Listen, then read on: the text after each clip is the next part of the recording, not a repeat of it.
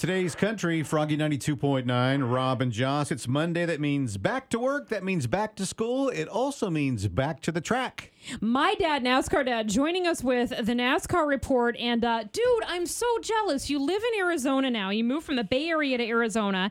And you guys have thunderstorms going on there. Yeah, little dark clouds rolling through, little thunder, big raindrops, and the smell of the air here. I should develop a cologne for myself for thunderstorms in the desert. I think it'd be a big seller at a drugstore near you. I'll be wearing Canadian Thunderstorm. Canadian Thunderstorm. That's the second one. The first one's Arizona. The second one he'll release will be Canadian. Okay. It'll be the follow-up cologne. I'll get my chemist out here to start working on that. The stuff that comes out of this little brain. That's what Mother says. I but know. She looks at me and shakes her head. So, you know. Yeah, I'm used to that too.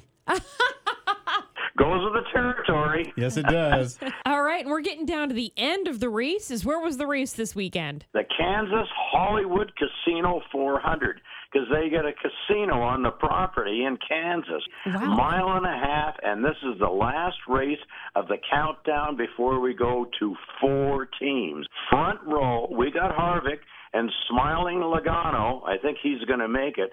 But 4 are going to go home. And it could be Kyle Larson. Oh. And it could be Keselowski. That's right. Winner of Stage 1, Logano. Now, why is winning a stage so important at this point in this stuff?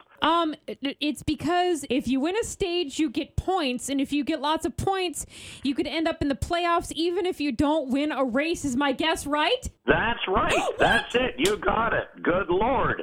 I didn't think you'd come through. 7 laps to go, 3/8 of a second between Chase Elliott, the leader, and Kyle Busch, and right on Kyle's bumper, it's Larson. But he's got to win the thing. But no, doesn't happen. All you Kyle Larson fans, of which we're all one of them, a moment of silence. I don't have a minute for... Anyway, the winner of this was Chase Elliott, Bill Elliott's son. Oh, cool. The guy went 98 races without a win, and he just won 3 of them. Pretty astounding, huh? That's cool. Wow, Bill Elliott's son. I remember being a little girl and you watching the races, and it was back when I couldn't tell the difference between NASCAR, Funny Car, and IndyCar. I didn't know what was going on, but I absolutely remember the name Bill Elliott, and that's cool. That's right. And I got pictures of me playing the accordion with red hair like Bill Elliott still has today. Let me dig those out, and we'll put them on your page. Yeah, okay? I'd like to see that. Yeah, really. So, Froggy 92.9, Rob Joss and my dad, NASCAR Dad. The race next weekend in Martinsville with the big prize. So Martinsville, somebody is going to win the clock next weekend. But where's NASCAR Dad, Nitro Dad going to be next weekend? You're going to be at the Drags in Vegas. That's right, Vegas for Halloween.